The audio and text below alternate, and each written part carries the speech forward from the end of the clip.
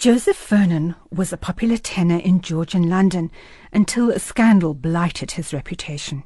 His childhood was a difficult one. He was born in Coventry sometime between 1731 and 1737. He was illegitimate and sent to a charity school. He was said to be discovered singing in the Bull Inn for pennies to help his mother, and was taken to London to appear in the Drury Lane Theatre. The records from the London theatres show him singing and acting in a large number of roles. He was very popular. His voice was said to show delicacy and exquisite taste, and he had a reputation of being a lively comedian too. The tides turned when he fell in love with Jane Poitier, a fellow singer. According to the theatrical biography of 1772, their affection for each other grew from an intimacy on the stage. He made proposals of marriage to her parents, but her father would not grant this. She was 19, and until she was 21, her father's consent was essential. The couple were determined to marry, though, and married in the Savoy Chapel, with Miss Poitier insisting she would not go home until she was married. The clergyman was persuaded, and the marriage went forth. It was 1755, and the year previously, the Marriage Act had come into being. Couples had to be 21 if they wanted to marry without the consent of their parents.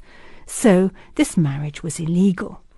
The incumbent of the Savoy Chapel and the clergyman who'd performed the marriage were tried and sentenced to be transported to North America.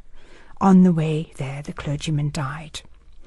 The case became very public, and Vernon was hissed off the stage for having given evidence at the trial.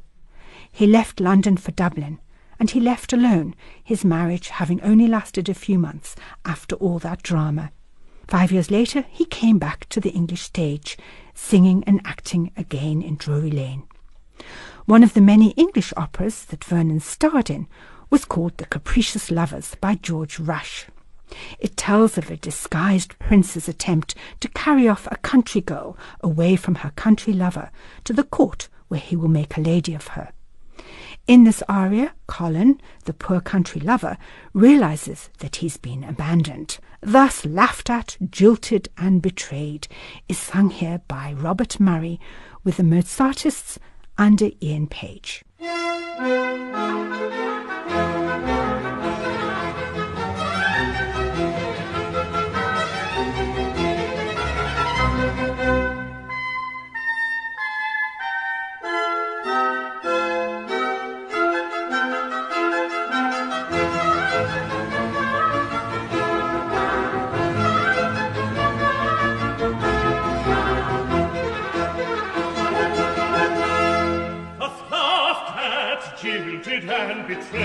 And betrayed, I stamp, I tear, I stamp, I rave,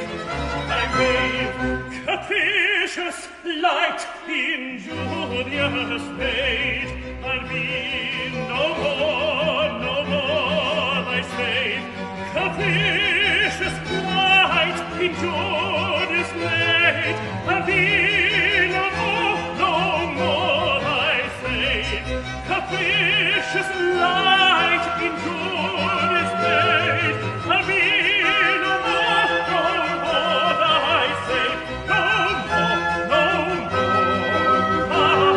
thy slave.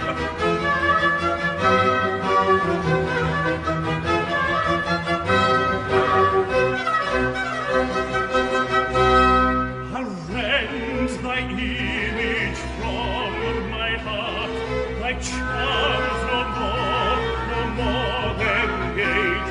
My soul shall take the just part, and love shall yield to rage. My soul shall take the just part, and love shall yield to rage. My soul shall take the just part, and love shall yield to rage. My soul shall take the just part, and love shall yield to rage. Shall yield to rage.